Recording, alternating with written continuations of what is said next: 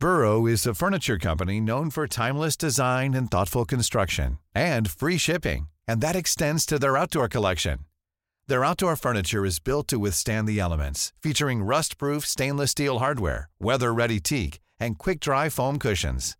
For Memorial Day, get 15% off your Burrow purchase at burrow.com/acast, and up to 25% off outdoor. That's up to 25% off outdoor furniture at burrow.com/acast. One size fits all seems like a good idea for clothes until you try them on. Same goes for healthcare. That's why United Healthcare offers flexible, budget-friendly coverage for medical, vision, dental, and more. Learn more at uh1.com. Since 2013, Bombas has donated over 100 million socks, underwear, and T-shirts to those facing homelessness. If we counted those on air, this ad would last over 1,157 days. But if we counted the time it takes to make a donation possible, it would take just a few clicks. Because every time you make a purchase, Bombas donates an item to someone who needs it. Go to bombas.com/ACAST and use code ACAST for 20% off your first purchase. That's bombas.com/ACAST, code ACAST.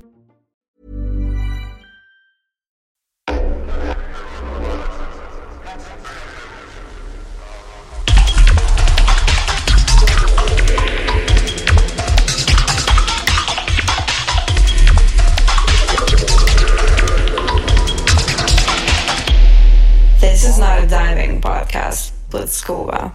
Welcome to the show. I'm Scuba. This is the Not a Diving podcast. This week on the show, we have a producer who's had some proper hit records. By hit records, I mean in the most modern sense of the term. Over 1 billion streams, I believe it is, on his Ocean Drive track. And he's had a good few more that are in the hundreds of millions kind of a range. So this is some proper hit records, but within the kind of dance music side of things. He's done it in a pretty tasteful way as well, I have to say. Nothing kind of EDM-y about any of it. Of course, it's Duke Dumont. He started off on Turbo Records. Certainly the first big tune was on there, The Giver. And he has, I guess, sort of ploughed his own path, really, since then. And of course, we talk about all that, and we talk about his experiences in LA on major label record deals and concerning albums and all of that stuff. So great to have him here. I think we're just going to get into it this week. Nothing else really. Obviously, I've got a few things to say afterwards about releases and stuff. And actually, I do have a show this weekend, in fact, so I'll just say that now. Playing in Sheffield this Friday, 1st of July. So come down and, have a dance if you're in the area. But yeah, just before we get into it, leave us a review or a rating wherever you're listening to this podcast. Join us in Discord if you've got anything to say about it, any suggestions, anything you'd like to see, any criticism. hotflashrecordings.com/Discord to get in to that Discord server. There's a Not a Diving podcast channel within it. And finally, follow the Spotify playlist.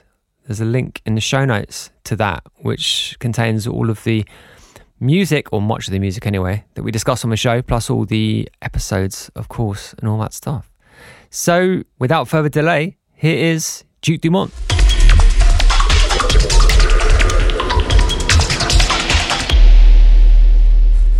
Duke Dumont, welcome to the show. How you doing? I'm good, Paul. Feel free to call me Adam, first name terms. Yeah, let's do that, absolutely. You're in LA at the moment, I believe. Yeah, I lived here for close to 6-7 years. Mostly just for nothing to do business related, just for a change of scene, just to enjoy the lifestyle. I always enjoyed spending some time over here.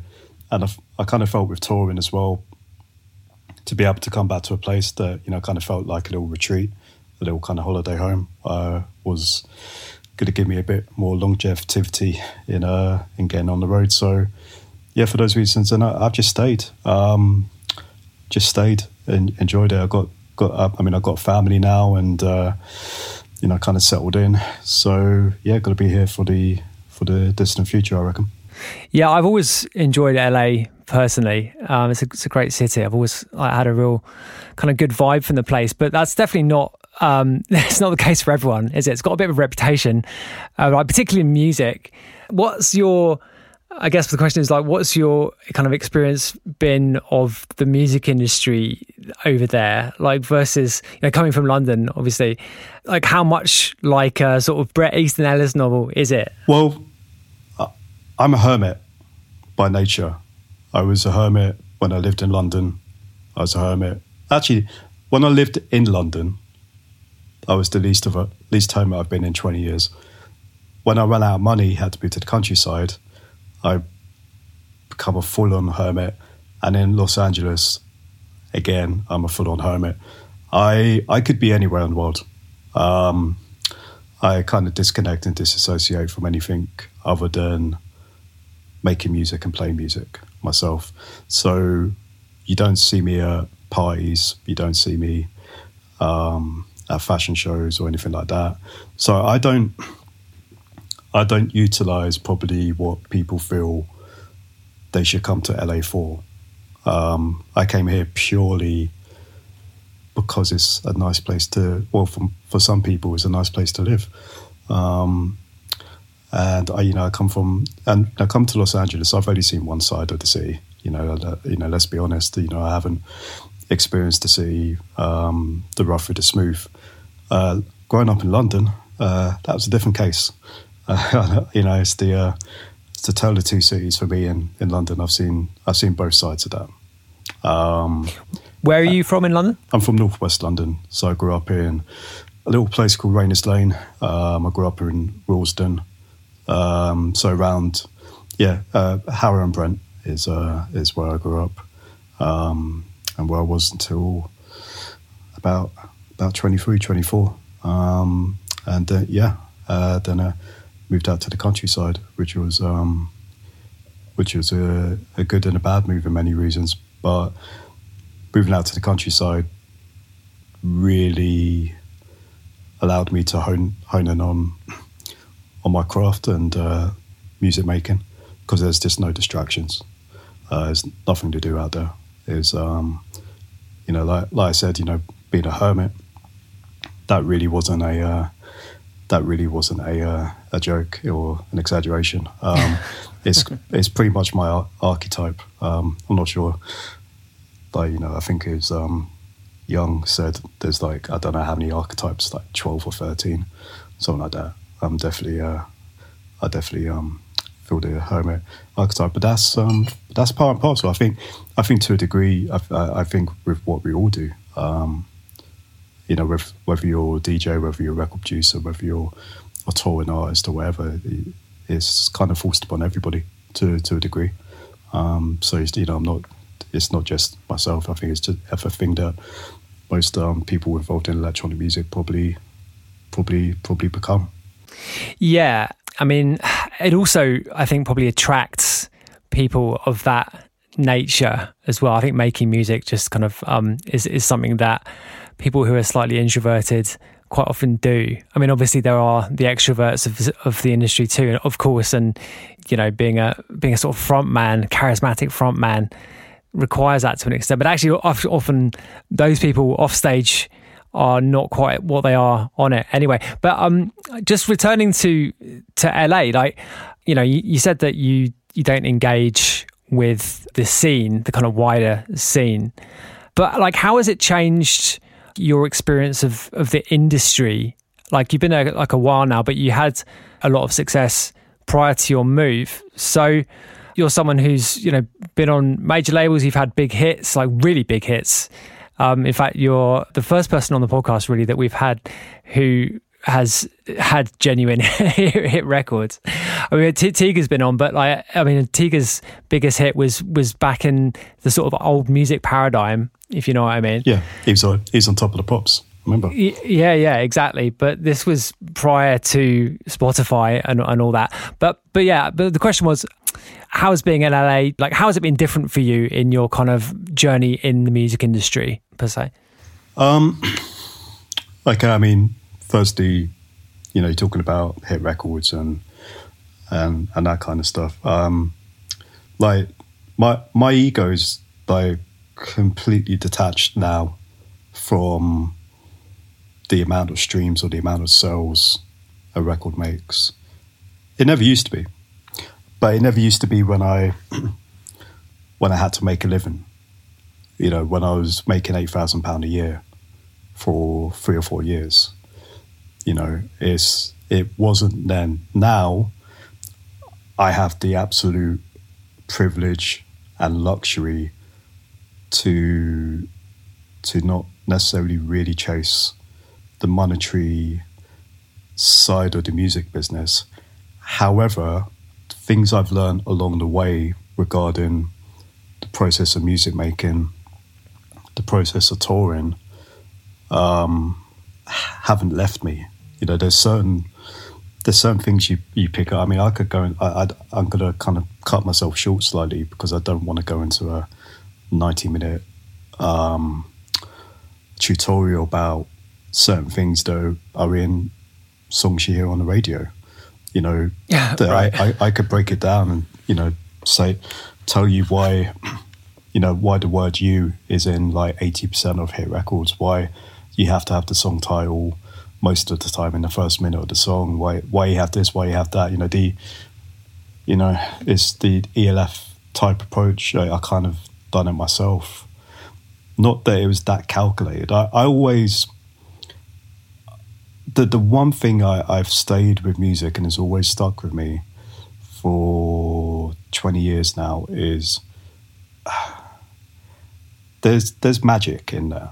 There's 50% of it is magic. 50% of it you just can't explain. So it's basically transmutating the emotion something has on you, trying to relay that to the listener.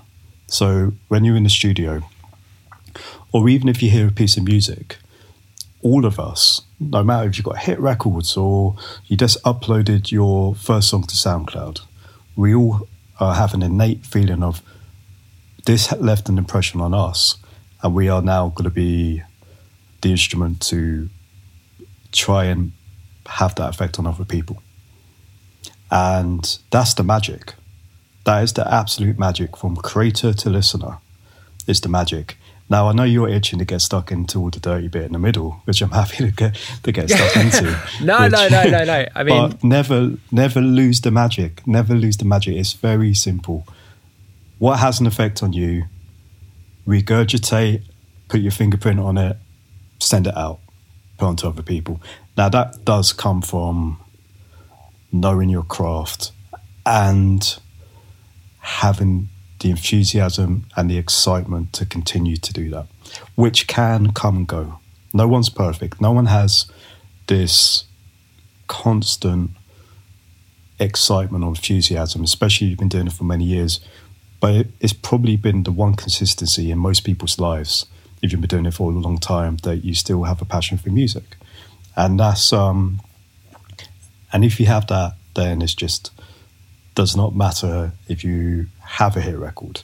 It doesn't matter if no one listens to your music, but the people that do take something from that. We're in an industry where the reality is no one has to really lose in order for us to win.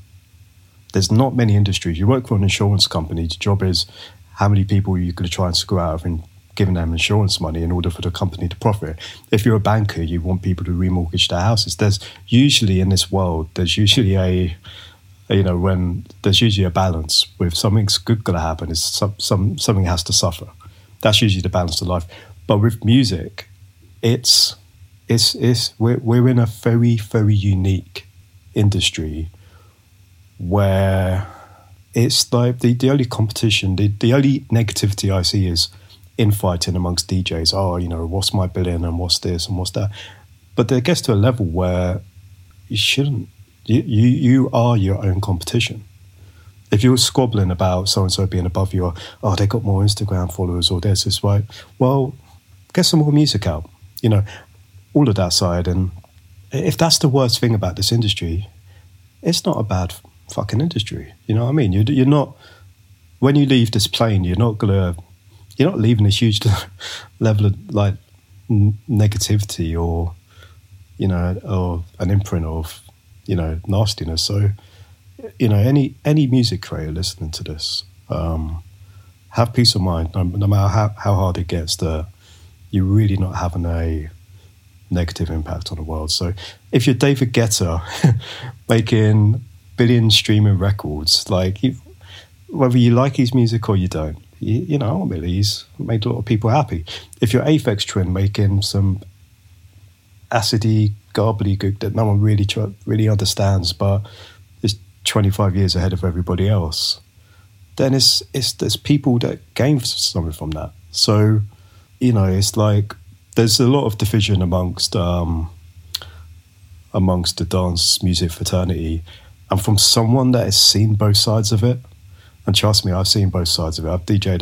Believe it or not, I've DJ'd at some relatively cool clubs like around Europe and around the world, but also been on before Tiesto at a festival. You know, it's not many people who've seen both sides, and trust me, they're not that different. They are not that different. They really aren't. If anything, there's more ambition from the perceived underground than there is from like EDM DJs. It's wow, okay, that's a statement. I mean, there's lots in all you've just said that I want to unpack, but like, it's not a statement; it's an experience. I've seen it. When you're referring to like the ambition of people in the underground versus the ambition of people, I mean, underground and overground are problematic terms anyway, it should be said. But the people who consider themselves to be part of this kind of clubbing underground, or like the underground techno scene or whatever, like, I mean, is it just because people are like thirstier, if you know what I mean, at that level? I mean, there's definitely, I think, an element of that. But then there's also this kind of pseudo kind of moralistic element that creeps into underground scenes. I think techno was kind of prone to that sort of those sorts of forces within it, you know, kind of we've talked about before on the show and kind of called it a sort of conservatism, which kind of comes out in the audience and also in some of the production and the way the music can go around in circles. I mean, I wonder how you think about sort of that side of it, as you said, having seen both sides. How do you feel about all that stuff? So in a nutshell, in one sentence, so you kind of want to develop what you're speaking about, the kind of conservative nature of kind of locking down things in the scene. So sorry, there's a lot to digest. If you in one. So that wasn't really a question. I was trying to like, one, I've got like the worst memory in the world, but number two, I was trying to like the last 10 seconds, I was trying to digest what the question was. So yeah. So in one sentence, Paul, what was the question? What I'm asking you really is how you feel about those sorts of conservative. I mean, I want to say a little bit more about how you feel about, you know, those sorts of things, and also how they kind of manifest themselves in different scenes. To each their own. To each their own. If that's the way you want to go, and that's the way you want to kind of restrict things, and it's like Twitter. All right, everyone's up in arms. You know, Twitter shadow bans all these people, blah blah blah, and they do this, and it's very politically biased, and it does this. Yeah, I don't like that, but it's a company. It's a company. You know, it's capitalism. It's a company can kind of do what it wants within a degree. It's not a public service. So. It's like I mean, some people would argue that it should be.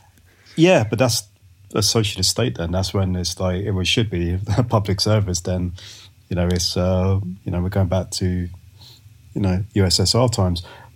But yeah, if someone runs a label or whatever, then they run it however they want to run it. It's just I don't think it's. I don't think it's going to give that person longevity, because I think what it all comes down to is no one wants to relinquish power, and it comes to a point with success or power within anyone in any field. I think it's a young person's world, because the excitement and the energy that you might have when you're 18 doesn't really compare to someone in their 50s. So in order to retain what they have to put blocks in the way. Now, that's truly repugnant to culture. When culture is almost doesn't move, when it's like water and it doesn't move and it's still water, fungus starts to grow. It starts to get a bit smelly and disgusting. I like the idea when things culturally change, and kind of get better, and offer something new, and it's to what's going on. So yeah, I'm anti I'm anti restriction, but I'm also not anti telling someone how to run their business or how to run their label or whatever. It's up to them, because there'll be another label that doesn't do that. So yeah. Let me ask you just on what you've just said about how culture needs to regenerate itself, and it does that through generations, right? Young people coming in with their own takes on whatever's going on, whatever is, whatever area of culture you're talking about. So, I mean, one of the things that I've talked about previously on the show, Dave Clark and I had a kind of long bit on this, was like the extent to which like club music has kind of gone round in circles, and to me is beginning to look a little bit like rock, in the way that rock kind of idolizes the 60s sort of electronic dance music, idolizes the 90s, and goes round in these kind of circles, kind of imitating various trends which happened in the 90s. The kind of hard techno thing that's going on now being an example of that. Like, do you see that, or are you a bit more optimistic about the way things are now? I 100% see that. No, I'm like, when I'm speaking right now, I'm kind of speaking with some authority, that's really not the case. All right. So what I am saying is not the gospel. So I just want to throw that out there. But what I am saying is coming from someone who really has experienced exactly what you just mentioned. So what you just mentioned is this kind of nostalgic stroke, it never got better than this era. That is still very present in dance music, both on all levels, whether it's, something being played on streaming services to something that's being played in the club. And I've thought about this for years, and I kind of worked out why it is.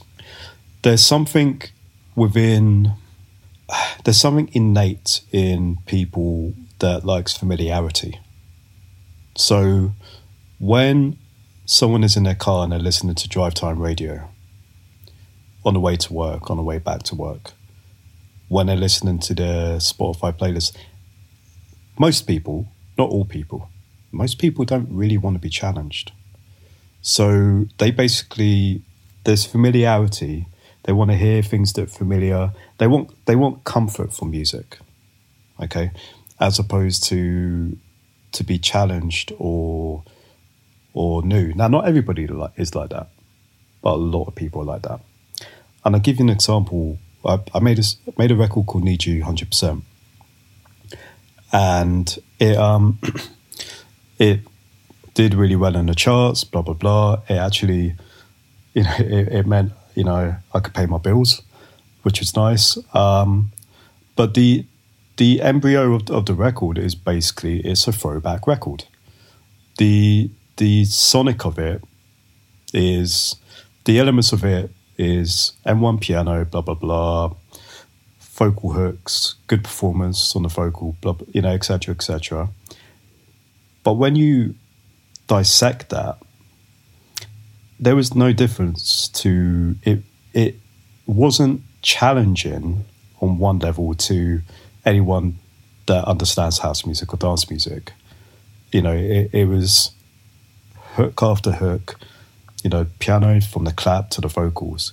But what had happened was the UK was completely familiarized with house music in the 90s, unlike America. Like, house music was just like completely suppressed and kind of just did not break through in the US, ironically in the late 90s, but it was our pop music. So what happened with Need You was it basically reignited that familiarity. And because everyone was kind of familiar subconsciously with certain sounds on that song, it didn't challenge people when they heard it on daytime radio. Now, fast forward to, that was 2013, 2013. Fast forward to 2022, listening to mainstream UK radio, which I try to educate myself, makes me nauseous. Because it's just unbelievable. Like the regurgitation, like it reignited a beast I did not want to. I'm grateful for. Oh, it's your fault. Are you taking the blame for this? I'm glad someone's going to. Partly, but partly not, because by hook or by the decision. Here's the irony is that there was a batch of us around 2012, 2013 who basically made music. Was exactly what I said at the start of the podcast, that we made music because certain things excite us. We genuinely have an admiration for particular records, particular songs. So whether it's Disclosure's, love for UK garage, and they absorbed that and put their fingerprint on it. Myself, MK had been doing it for 20 years before, but he was back on the scene doing his thing, Reunite for whoever. Like, it wasn't popular. Sorry, let me change that. It wasn't a route to success. It wasn't like it was just not a guaranteed route in the way that it is now. You mean it wasn't a guaranteed. And now where it is now is you stick an M1 piano on it. It's a guarantee. It's like, okay, well, it's yeah, and it's fucking boring. It's just fucking boring, and it's like, what's challenging that? And the reality is this: I don't think mainstream music is worth fuck all nowadays. I mean, I'll give you an example. I know a few acts that have hundreds and hundreds and hundreds and hundreds of millions of plays, and they can't sell a fucking ticket to a show. I know an act. You take someone like Rufus Du Sol or Odessa or someone like that, and they no one is streaming their music. These guys are selling 40,000 tickets to stadiums. Stop looking at fucking streaming numbers, all right? Yep. The reality is, with an artist, it's like the person that listens to your music. Say you have a badge of that artist. Okay, are you going to wear that badge walking down the street, or are you going to be embarrassed? Yeah, that says a lot, doesn't it? The answer to that question. Don't become that act where people are embarrassed to tell other people that you're a fan of theirs. However, you secretly listen to on the side. Don't become that act. That is not a career. It really is.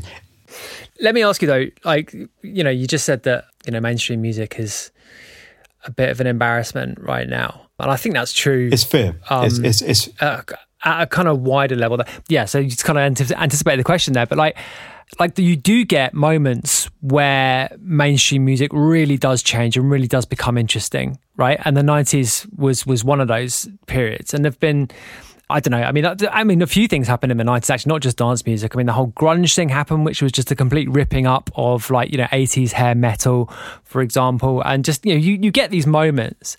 And I guess I guess you could argue that there has been one in hip hop with the kind of the different messaging now that you get in hip hop, which is a big change from the kind of classic thing of the 90s, that kind of early, or say mid era of hip hop, the whole Biggie and Puffy and all those guys, for that to turn into a Kendrick Lamar type messaging, that's a big change. So I mean, are those moments kind of tangible? Are they predictable in any kind of a way, or is it just a cyclical thing?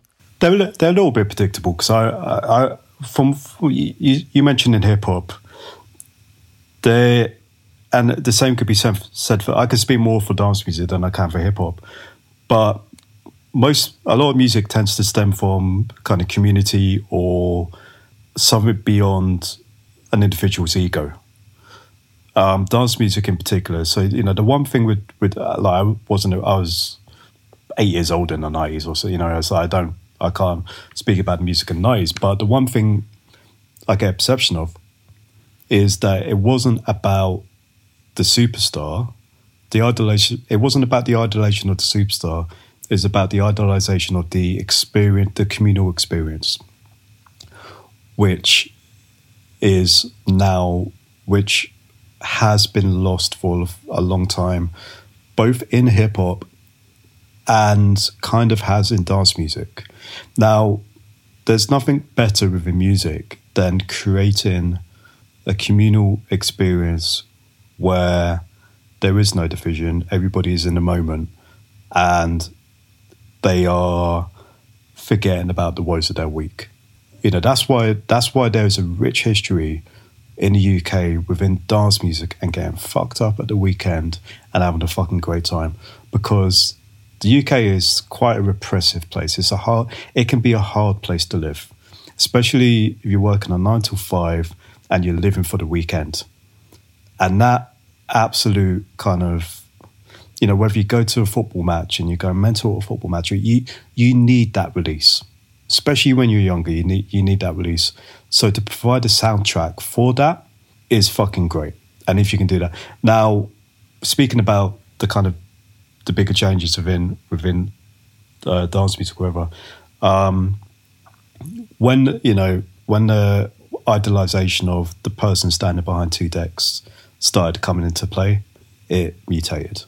When social media came along, it killed. There was no underground.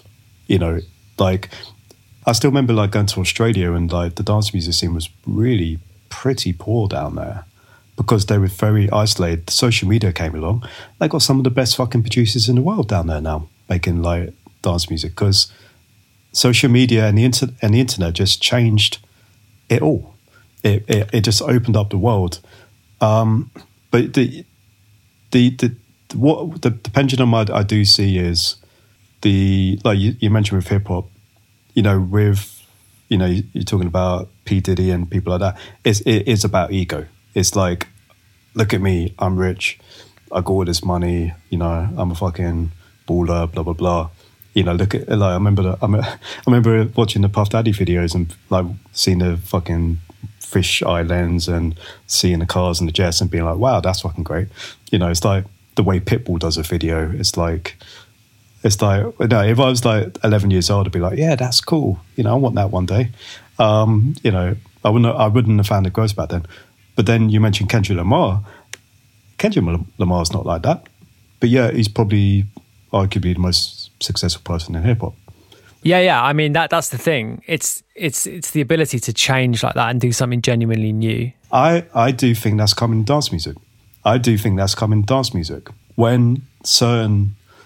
The funniest thing in dance music that's taken place over the last few years is the masquerade of some of the biggest DJs in the world pretending they're house music. Why are they doing that? Why are they doing that? Because they know they're not stupid. So it's like to masquerade yourself now as a house music act, whereas you had made a living out of the radio EDM world, is disingenuous. I mean, some of them are trying to pretend to be techno now as well. Exactly. It's like, because, here's the positive to take from that. That if there's a rise in a particular genre or a particular sound, then people are more in love with the genre or the sound than the individuals being the flag bearer of those.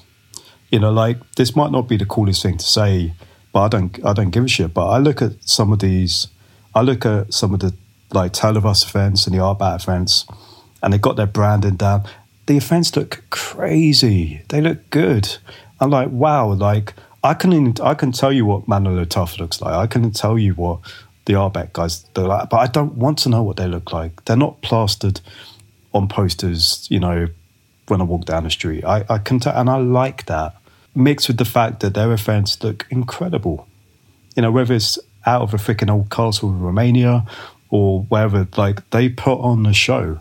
And what I am liking right now is the emphasis to the live experience. And I think post-lockdown, the people that are going to prevail within this industry are the ones that double down on the experience they are giving to the listener. And that is a pendulum swing from the EDM DJ.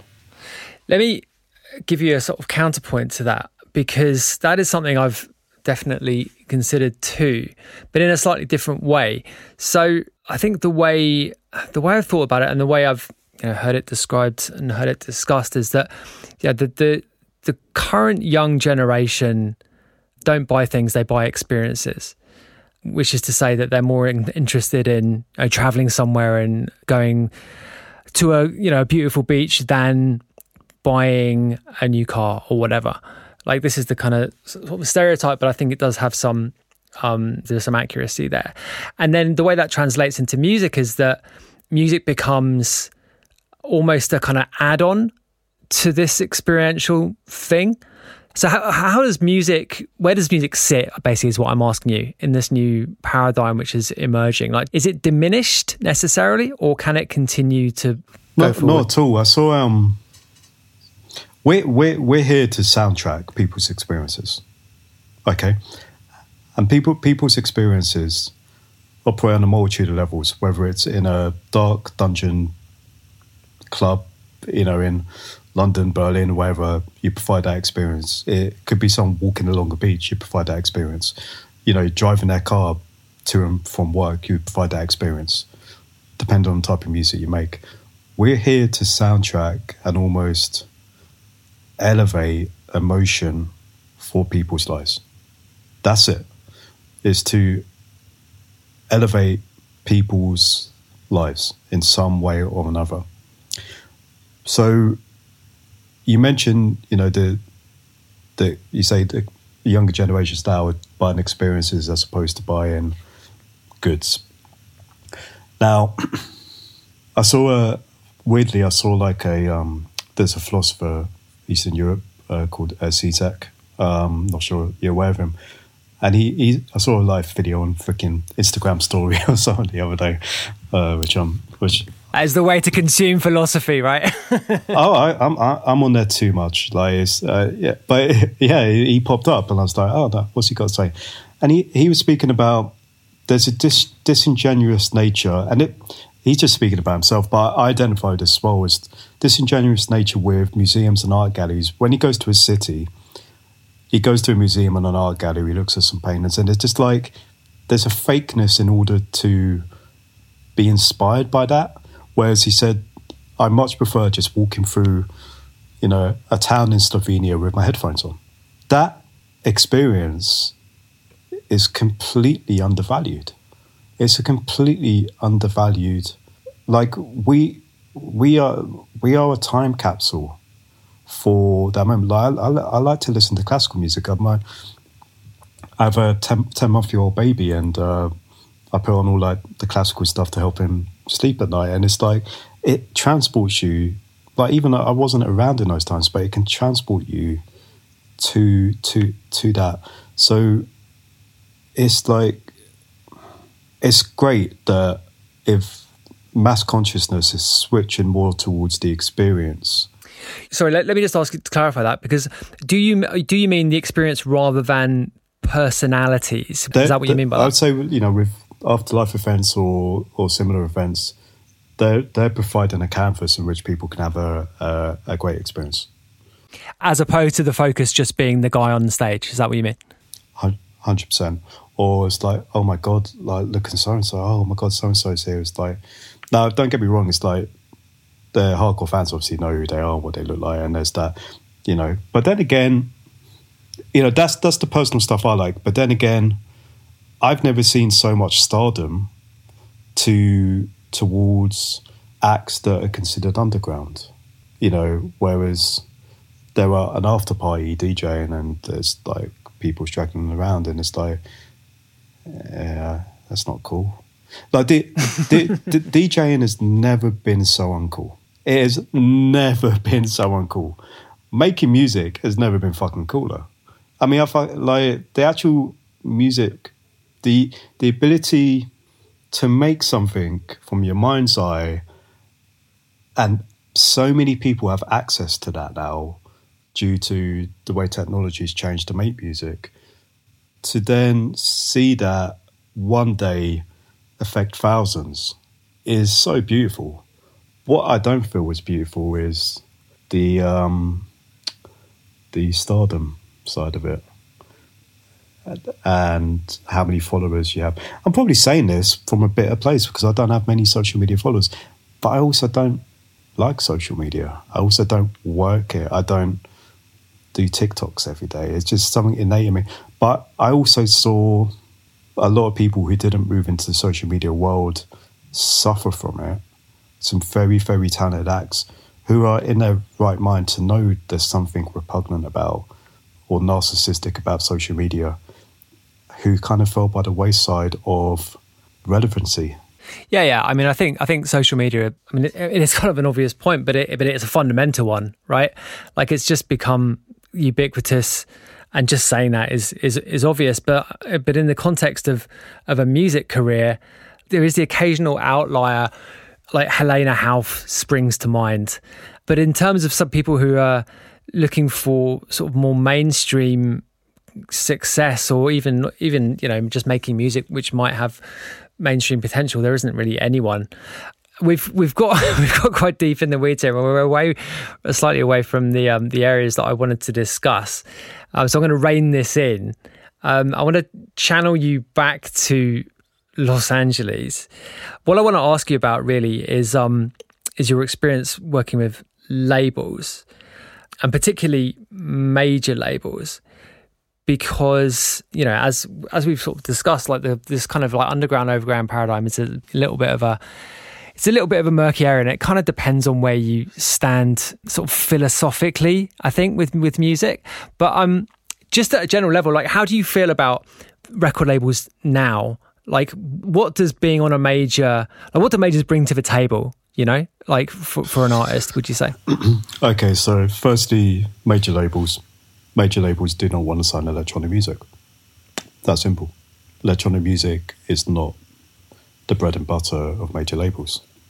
If you want to be signed to a major label and it makes you a global superstar, be Adele. And guess what? Adele's not even on a major label. Right, yeah, exactly. Be that simple. And then prepared to have a lot taken from you in order to have a lot. But it swings and pendulums in 10 years' time. But I remember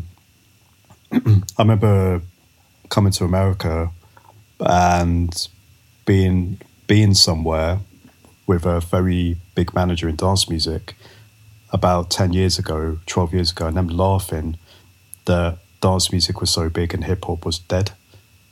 And in my head, I was like, don't be like that. And then look at it now, the other way. That's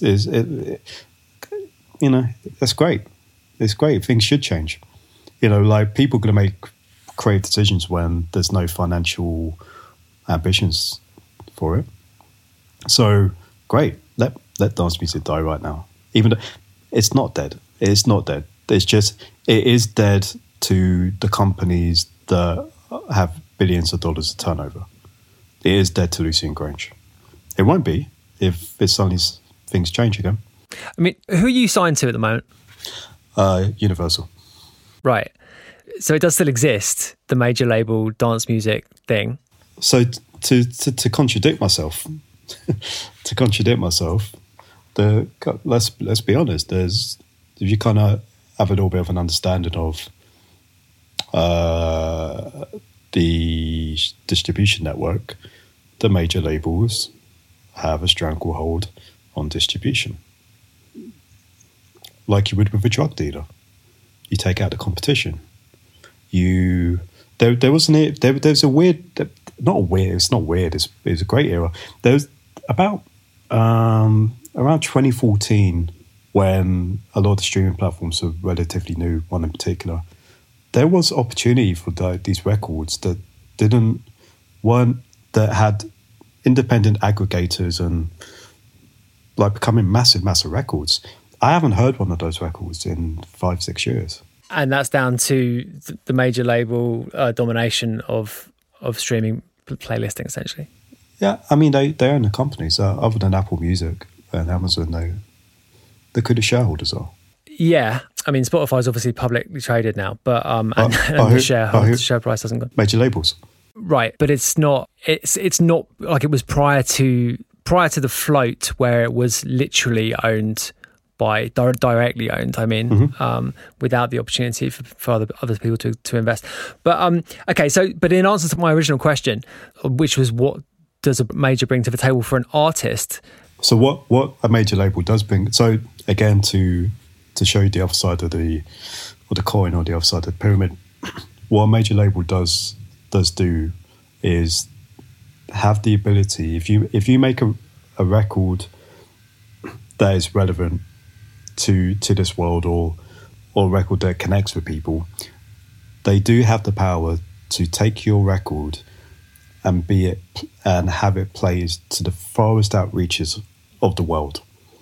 And I'll give you an example. I had a text message from a friend a year ago or so, and they said, I'm at a market stall in India and they're playing your music. That is a powerful tool to have. So, as you know, as much as I say, if a company's owned by another company, obviously they're going to do things to benefit that company. Yeah, of course they are. It's human nature. But the flip side, from being an artist that is contracted for X amount of records to that, if you have someone at the label pushing your music, the other thing with labels as well is there's a culture of fear where if success is not met, you lose your job. You know, it's plain and simple. You mean within the staff at the label, you mean? Yeah, so it's not even a case of like, I know one particular A&R labelled, I'm not even signed to, truly deeply knowledgeable on dance music, truly deeply knowledgeable, but has benchmarks they have to hit. It's that. So it comes from above. It's not necessarily people working a label, but yeah. The other thing is there's just so much noise. There's just so much volume, so much noise that we're not in a battle for finance. We're in a battle for attention, and this is where social media comes into play. And what I said about some very talented, honest acts who did not jump on the social media bandwagon, fell by the wayside, lost relevancy because they stopped being in people's consciousness. Now that's a very, very scary thing it's a bit sad and a bit scary when you realise success now is merited on how much of someone's disk space in their brain can you take up. And people like the Kardashians realise that. That's why if it's a treat or whatever, and it's like, you can't escape it. You cannot escape it. And it's not very often someone does that in a charismatic way. Like, when someone does it charismatically, then it's kind of good. When it feels natural, you mean? When it just feels like something like, yeah, so when someone has genuine star quality, right? It's not natural when it gets to the top. When you're talking... No, but it feels natural, I guess. And I'll give you an example. Like, when I see Tyler, the Creator, pop up on my Instagram feed or wherever, but I like him. You know what I mean? It's like, he makes great music. He's funny as fuck. Whereas kind of other showbiz type things, it's like, oh God. Oh. Like, what are they bringing to my experience? It's like, not a lot. Just, oh yeah, we get it, you're rich. Oh yeah, wow. Like, there's levels to it. But what we're talking about, the absolute global kind of corporation type setting within the media, is there is an absolute network of like publicists and bots and everything. You know, we're in a world now where there's two wars going on. You got like real life war, which I don't even want to speak about or get into and know anything about. But in history, you have real war and then you have cultural war. Okay, and consciousness can be changed by both. All right. You know, you look at the Cold War. The way the Cold War was won was through social engineering. Yeah, it was the realization that a better life was possible, right? Exactly. Oh, buy this hamburger in Moscow. Oh, it's great. The rest is great. Oh, it's completely engineered. That was a cultural war. Now, a cultural war is being played out on the internet right now. There is bots and distortions happening left, right, and center. But speaking on a music level, taking it down a peg or two, the same. It's just, I'm saying this. This is someone who doesn't adopt this, by the way, but someone who is aware of this kind of activity. But purely from a business or corporation or whatever side of things, it's not about making money. It's about how much of people's attention can you grab. But that does filter down into music, and it's fucking scary. It's scary because a lot of the way it's done very calculated and uncharismatically and unorganically. Yeah, I mean, the way TikTok has just sort of taken over this is pretty scary. I was talking to Chris Liebing about this, and the extent to which, just how the initial dopamine hit for a piece of music has just shortened and shortened and shortened, and now we're down to this kind of 15 seconds or the first couple of seconds of a TikTok clip is the kind of most important thing. Does that resonate? So the same about music. There was a point with radio where if the intro was more than 8 seconds, you had a problem. If the chorus wasn't within the first minute, you had a switch off rate and all of that. We live in a world where, and even more so, where algorithm is success. However, it's not, there's this 10% which it does not exist to. There's 10% where a lot of people are smart people. A lot of people do look at things a little bit more in depth, and not everybody is like a walking NPC in a video game. I do have faith that people would never love music more so than they have now. It's like, I think the ability to be able to digest so much music and so much different music leads to a much more kind of educated listener. I think that we're in a good place with that. However, what happens is there is certain codes that successful things do have, and then it's everybody doubling down and trying to do that, and then that leads to an uncharismatic, boring culture. Well, this always happens, doesn't it? I mean, success is emulated, right? People look at something and they think, "Oh, I can do that. I want to do that." What have those people done to achieve that? And then it gets copied. I mean, it's interesting that it's the kind of flip side. I mean, taking it out of music a little bit, just like talking about attention. Like the kind of flip side of that kind of TikTok phenomenon is like the long form podcast, of which obviously we're on now, is extraordinarily popular. It's just as a format. I mean, like people just can't get enough of this kind of longer form stuff.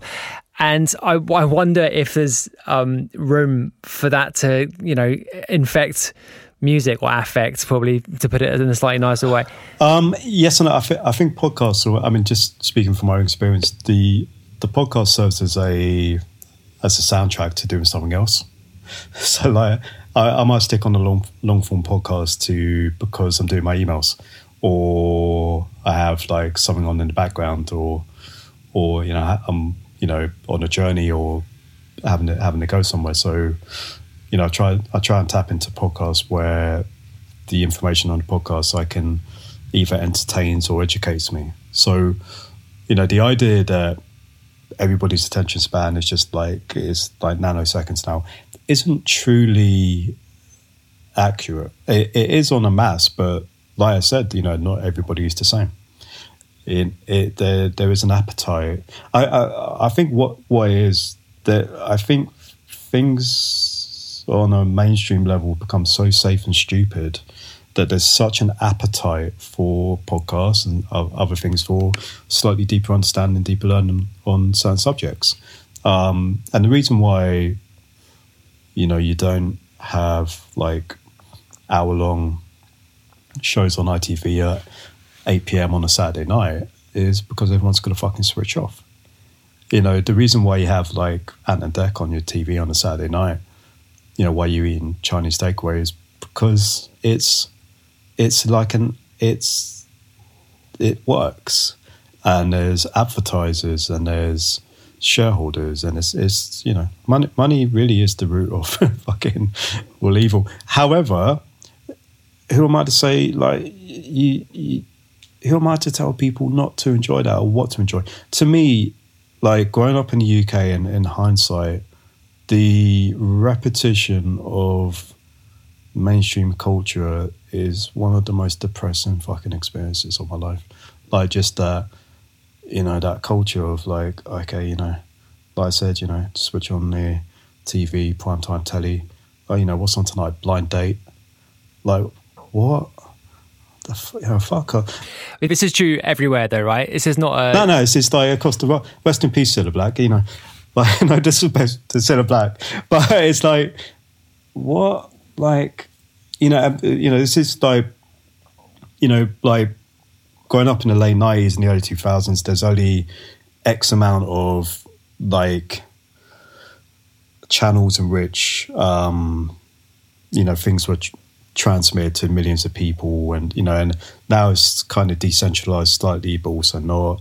You know, that comes into play and all of that. But there is like a real depression in stamping out, you know, God, I'm sounding like such a freaking anti. You know, I'm a champagne socialist with the best of them. Trust me, I am the biggest hypocrite.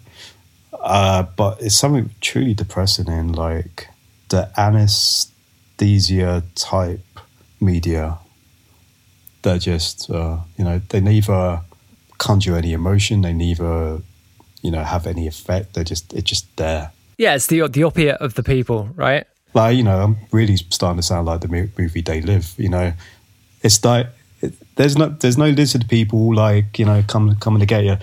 But if you actually break it down a little bit, it's like, no, there's not some like grand, over yielding, like, overarching thing. That's like, it's just the way, it's money. It's money. This is what, you know, I think as an art, like, to really, really take it back down to like music level, as an artist, you got to ask yourself, and both, so when I say this, both serve a fucking purpose. Do you either want to be McDonald's, the biggest restaurant in the world, or do you want to be that Michelin star restaurant out in the middle of nowhere, like in, you know, in Barcelona, where you have to drive 2 hours and only 12 diners can eat a night? Now, one makes a lot more money than the other. One makes a lot more people happy than the other. One isn't better than the other when you take ego out of it. But as an artist, like, I'm not saying this to try and be cool and like trying to tell everybody, oh yeah, be the Michelin star. No. If you are inspired by radio hit records, I was inspired by radio hit records.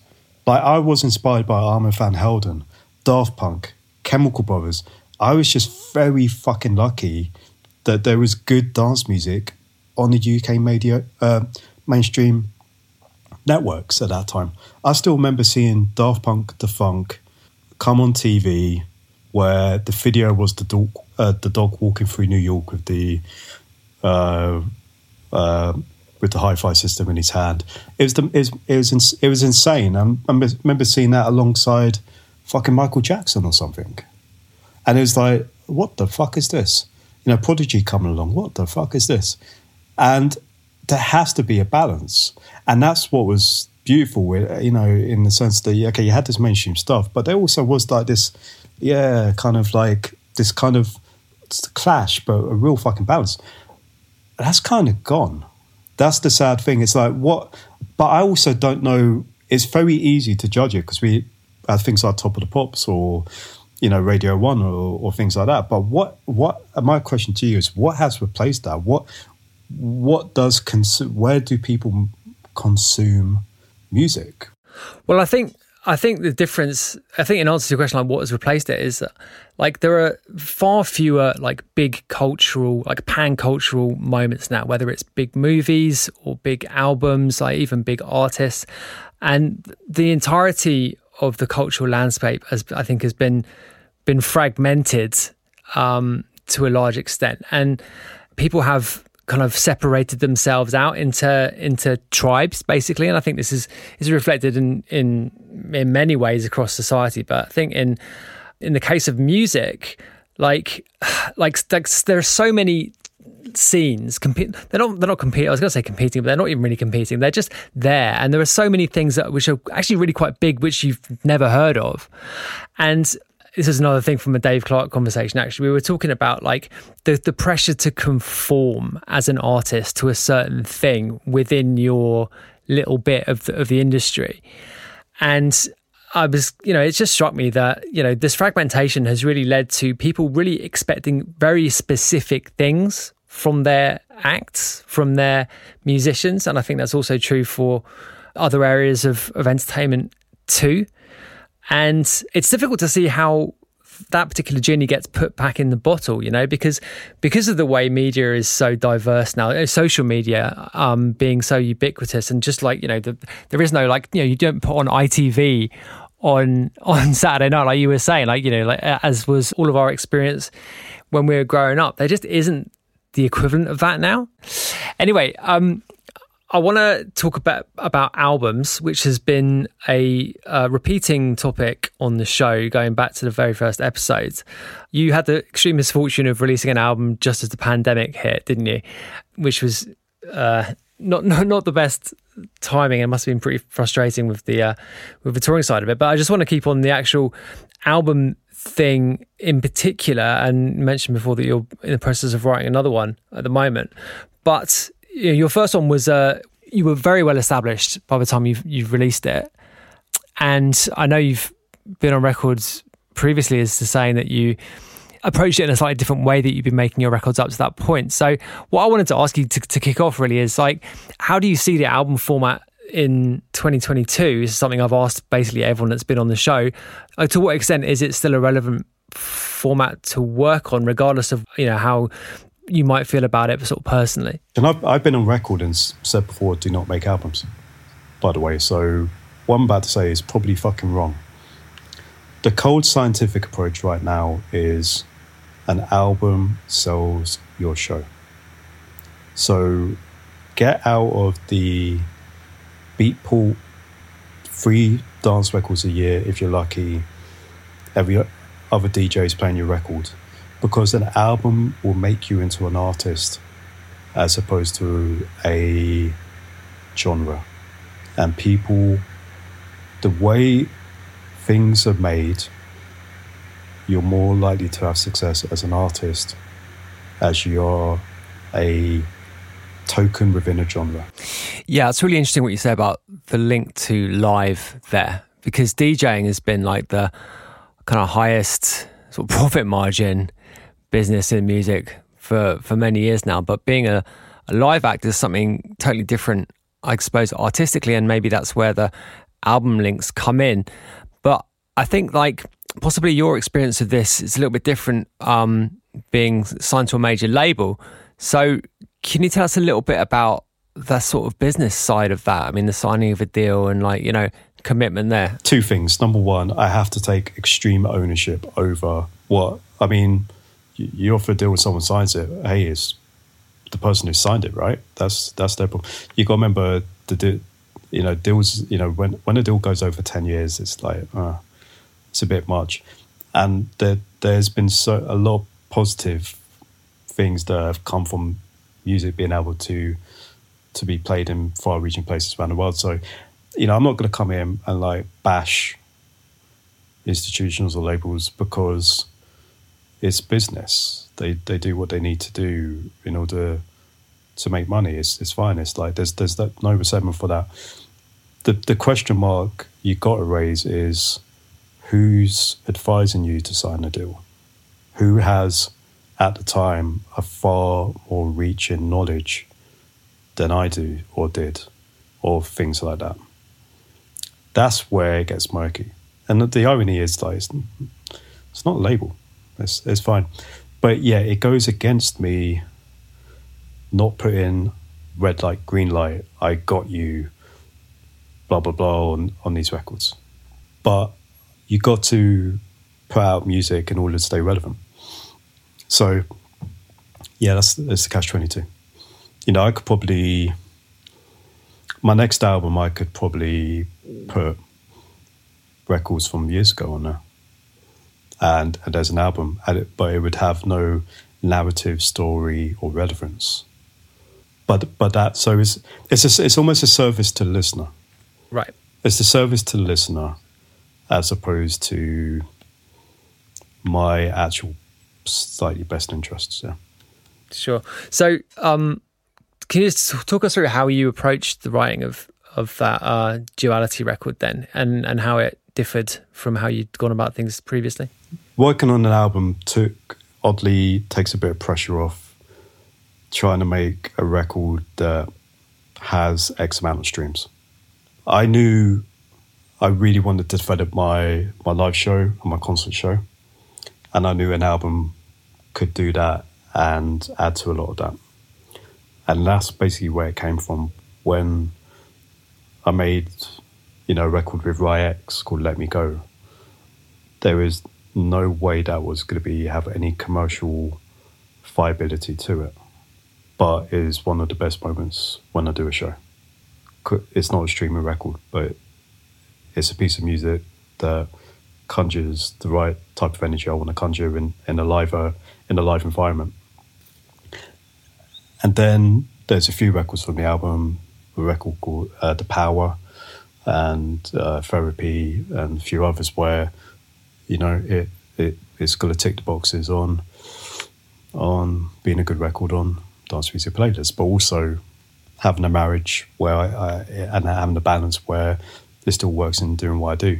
So, an album does need a few of those, but it also allows me to play an arpeggiator for 2 minutes and not freak out because there's not a bass kick about to come in. So oddly, albums have given me a bit more freedom, as opposed to being known as someone who might have a song on daytime music radio. And that's great. That's great because it's like I said, I have the financial freedom in order to do that, and also the understanding of my craft, of the music making process, in order to do that. And just my sole being at the moment is just make audio and visual elements that can conjure up an incredible experience for people. That is it. So nothing else gets in the way of that. And luckily an album does that. I love the fact that I can show a bit of artistry on albums, which is completely uninstalled from anybody if the sole purpose is streaming numbers. And just to kind of change the subject a little bit, I saw like during lockdown, I saw a lot of people panic. A lot of people you would never think would, or had a different rhetoric in trying to have commercial viability to survive. And it was quite interesting to see certain moves certain people were making in order to reach that. And it all come from the same place, and that was fear. And it was rough. Like, I don't think anyone had any sympathy for touring DJs or touring acts who make an average income at the best of times and just were fucked because of lockdown. It was sad. Yeah, that's it. I was going to say, the fear was pretty justified in many cases, right? 100%. And it doesn't devalue the person or the artistry or anything within them in order to be like, oh, fuck, I need to do this. I was there. I know. I had a lot of empathy for acts that went through that. I had the luxury where I could take a year and a half, 2 years off. And if this happened in 2011, 10 years ago, I'd be fucked. I'd actually probably have to retire from music. Or not retire from music, but go back and get a real job. and do it on a Saturday and Sunday, like I used to have to. And it's interesting what fear can do. It can actually, it's that fight or flight. It can actually work for you. Oh, it can be massively motivating, right? It really can. It's not completely. That's why I've always had a massive chip on my shoulder for rich kids getting into music. I've always had a massive chip on my shoulder, and it's completely down to me and not to rich kids, that they had the socioeconomic means to make whatever the fuck they wanted from day one. Okay, now whatever they wanted, and trust me, there's a lot in this industry that you will not know about. It's when the public school boys put on a really thick London accent. It's like, oh, come on, mate, like, pull the other one.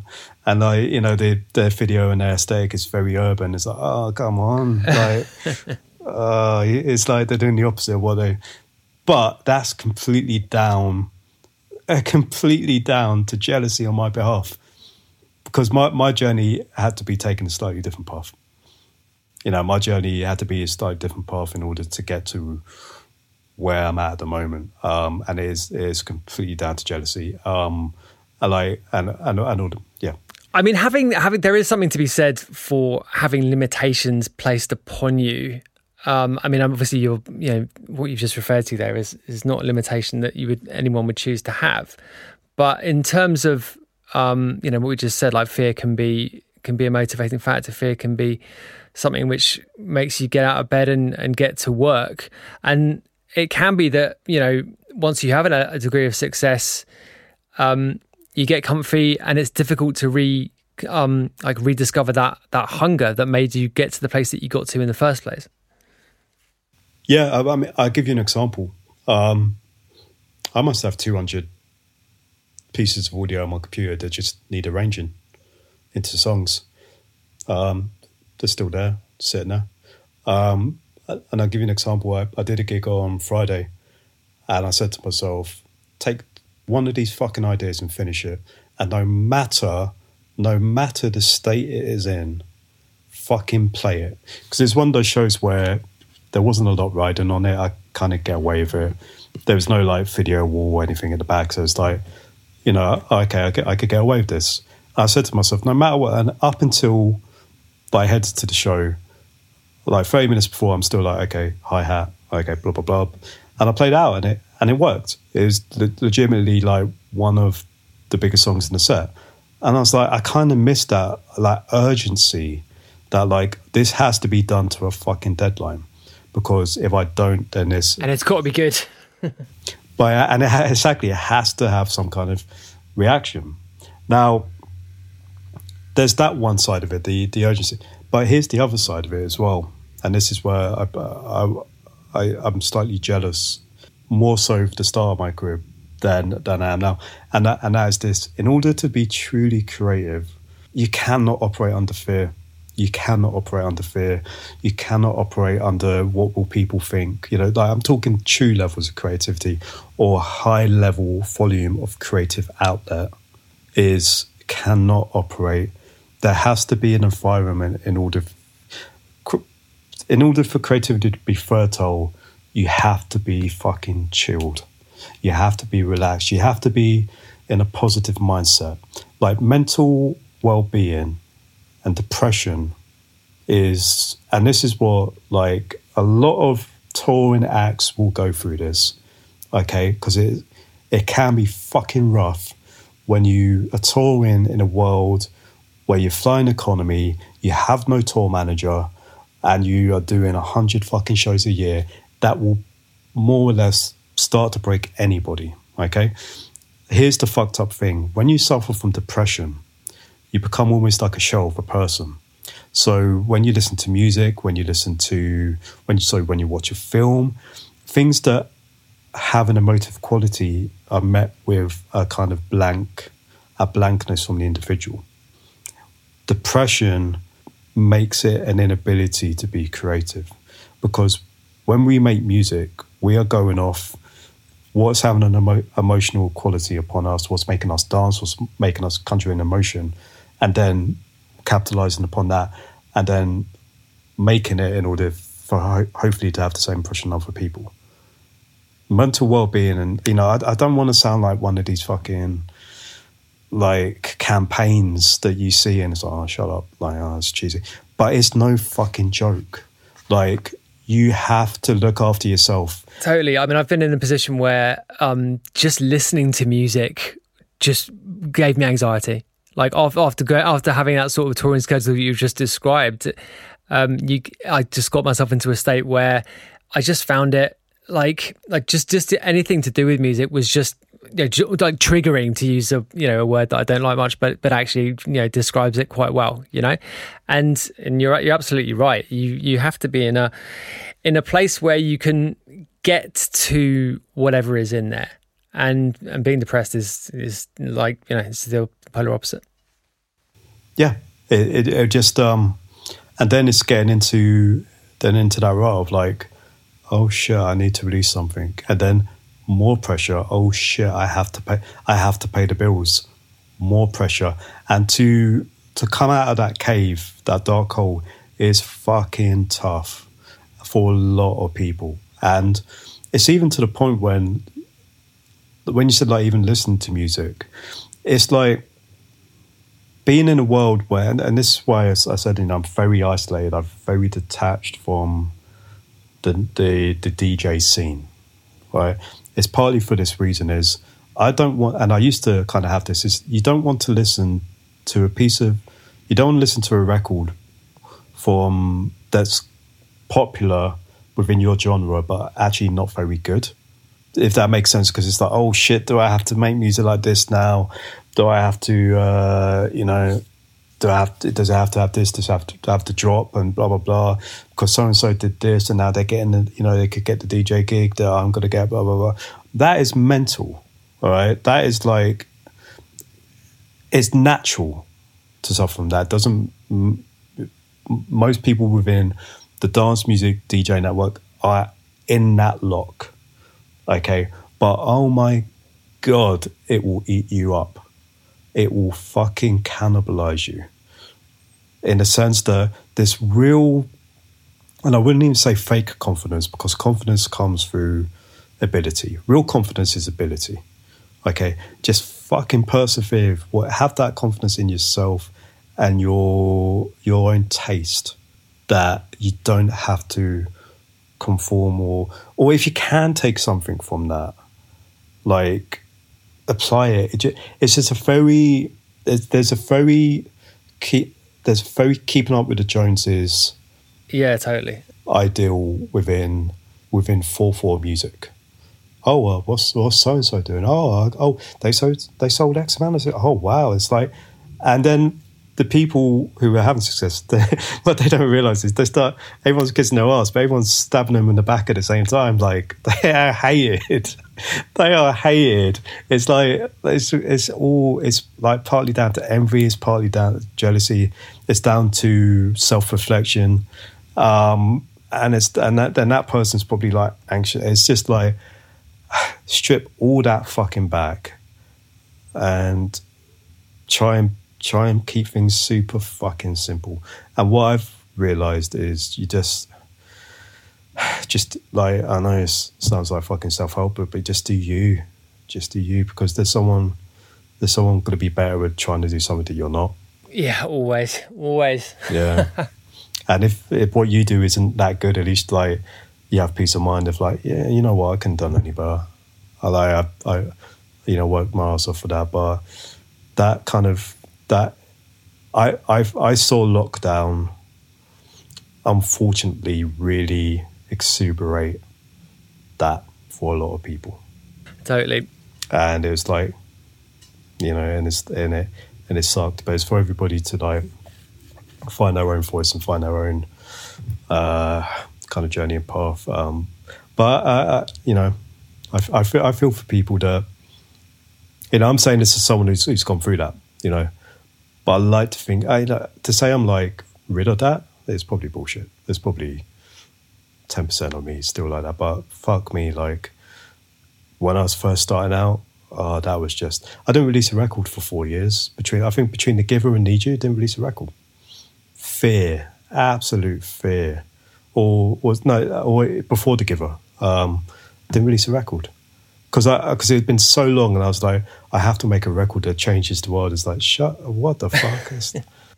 I mean, I think, like you said, if you can get into a position throughout the course of a career where you can look yourself in the face and say, I tried my best and I did the things that I was supposed to do and stay true to myself, then that's as much as you can do, really, regardless of the success that you then go on to have or not have, as it were.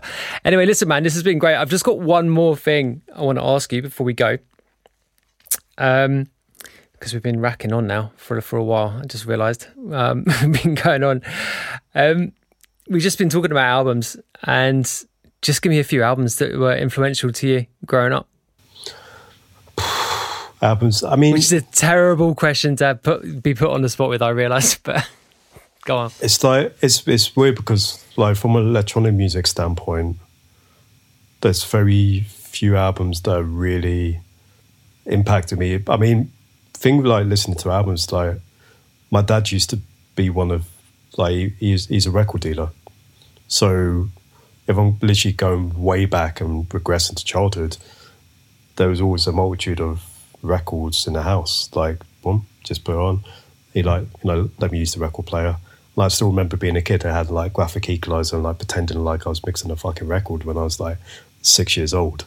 And then, like, trying to do spin backs and then getting really pissed off with that on these, like, vintage fucking vinyl. So you got to remember this is pre-YouTube days. So, like, we couldn't... I mean, the magic of just putting in a record, it's just... God knows I haven't listened to this for 20 years. But I grew up listening from anything from psychedelic music to the Beatles to Motown. Like, I still hold, Songs in the Key of... Is it Songs in the Key of Life? Stevie Wonder, those records, like Talking Book, like, fuck, like, those are... that's grown up, but how does that relate to what I do now? It doesn't at all. What does inspire me now is, when Fred again does an album. It's not necessarily completely... I'm not completely obsessed with it in the sense that I think it's musically the greatest thing. It's fantastic, it's really good. But just that, like, kind of... just that archetype of someone that is having success for an album, Mira Masso and Jamie XX. It's like, oh no, fucking fair play to you guys, man. Because it's almost like I identify as like, you just laid out, like, you are in front of your speakers, going crazy, putting the hours in, churning out stuff. So it's more of like an affiliation, like I can relate to what you're doing. So that's, like, for me, like, those, what they do. But if you're talking electronic albums... Doesn't have to be electronic. And it's going to... I always... The one thing... I haven't actually heard anyone really do this. I might steal it. I still remember when I've forgotten what album it was with Aphex Twin, where it was literally acid track, piano concerto, fucking piano piece, piano sonata, acid track, piano track, acid track, then like ambient piano track. It's like, the fuck? What's going on here? And the irony of it all is the piano music he does is still some of the greatest pieces of piano music written in the 21st century or the 20th century.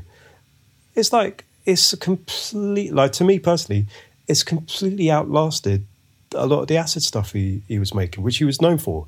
Like glitchy, it's like, yeah, okay, we get it. Like, yeah, IDM, blah, blah, blah. We get it. But the musical element of it, not the computer-generated, generative kind of stuff, but the musical stuff, as this, like, to me personally, is like, that's going to last 100 years. It can literally go down with some of the best pieces of classical music written or piano music written. So that is like, how many electronic acts kind of do that? Not many.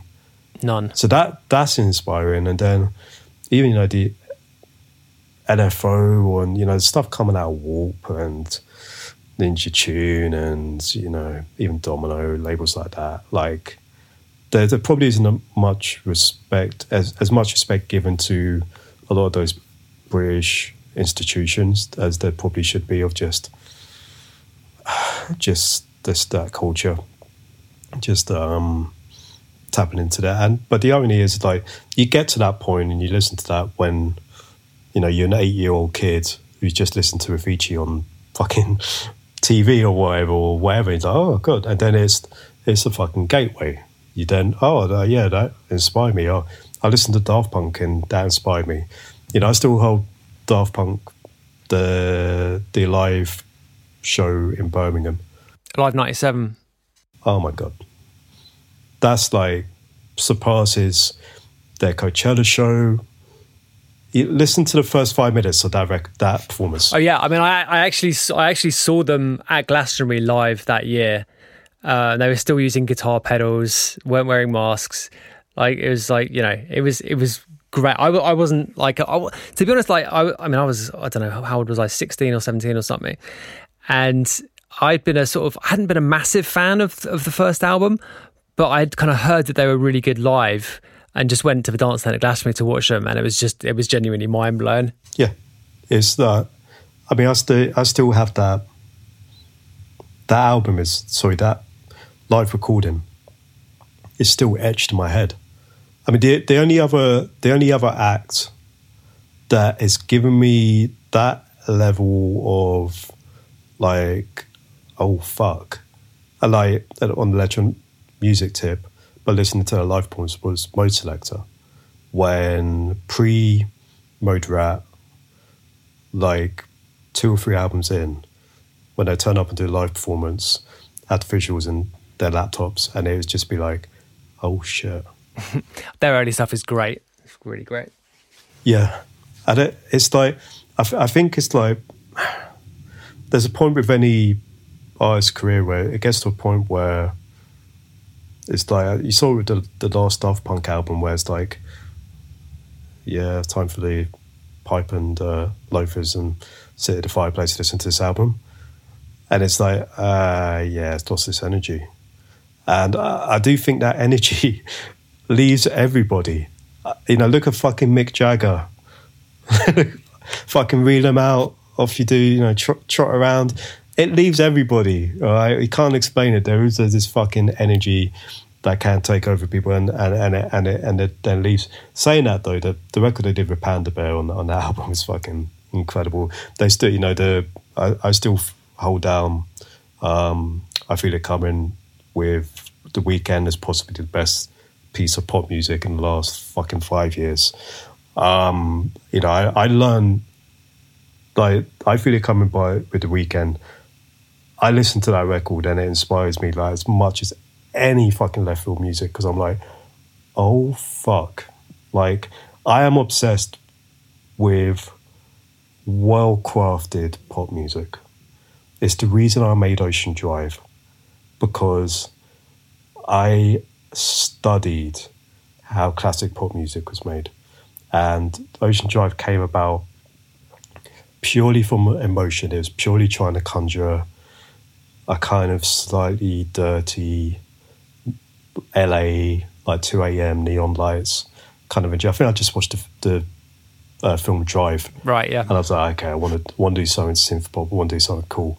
But then is getting the bass, the chords, the drums, all of that in place, the vocals in place, and then it's like, yeah, but how do you do the next part? How do you make a timeless record?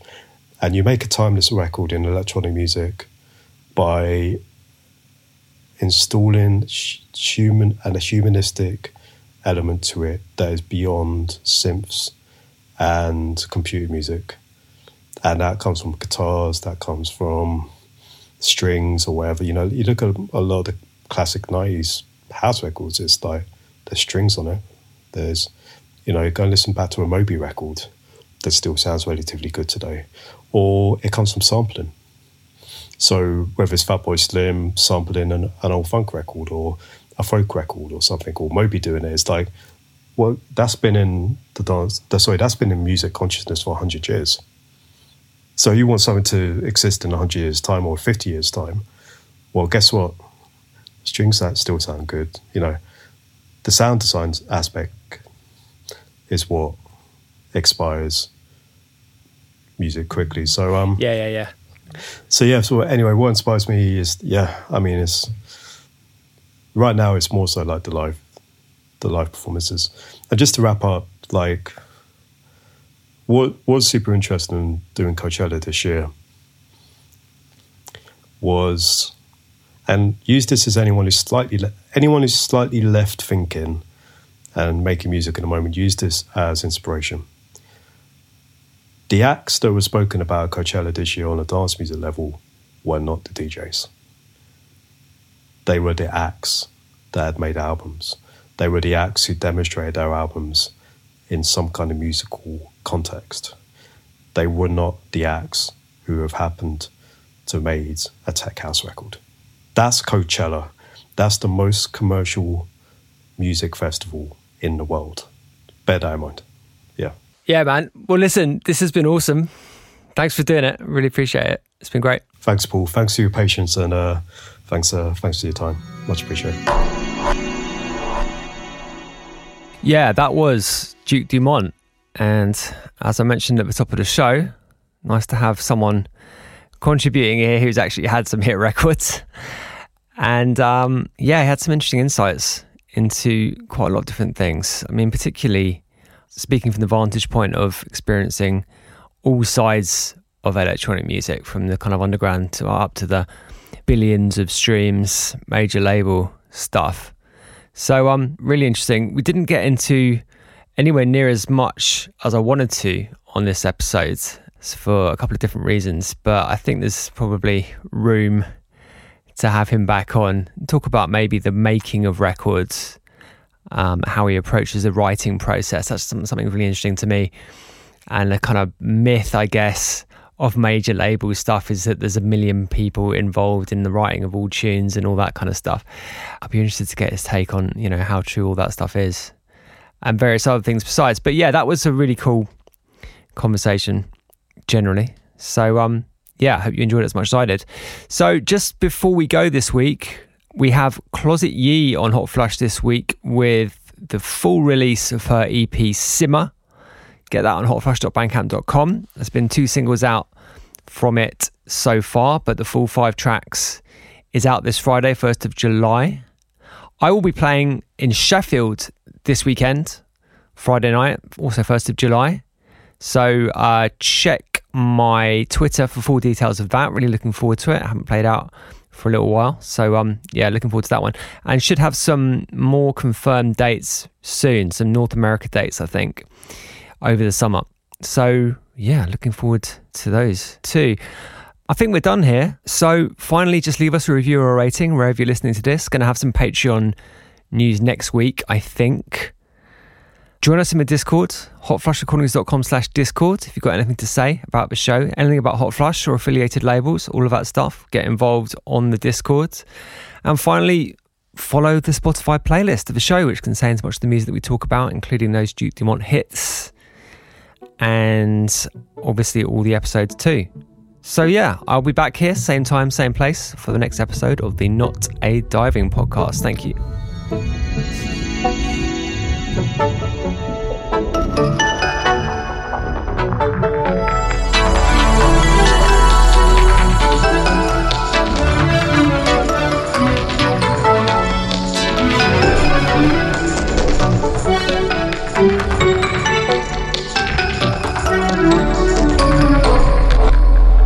Not a diving podcast. Let's scuba.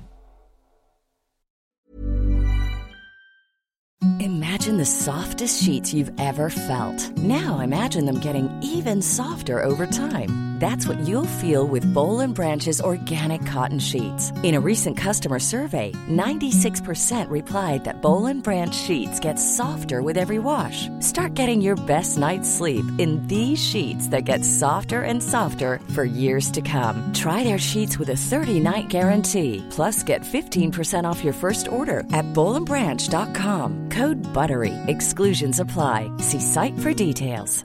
Hi, I'm Daniel, founder of Pretty Litter. Cats and cat owners deserve better than any old-fashioned litter. That's why I teamed up with scientists and veterinarians to create Pretty Litter. Its innovative crystal formula has superior odor control and weighs up to 80% less than clay litter. Pretty Litter even monitors health by changing colors to help detect early signs of potential illness. It's the world's smartest kitty litter.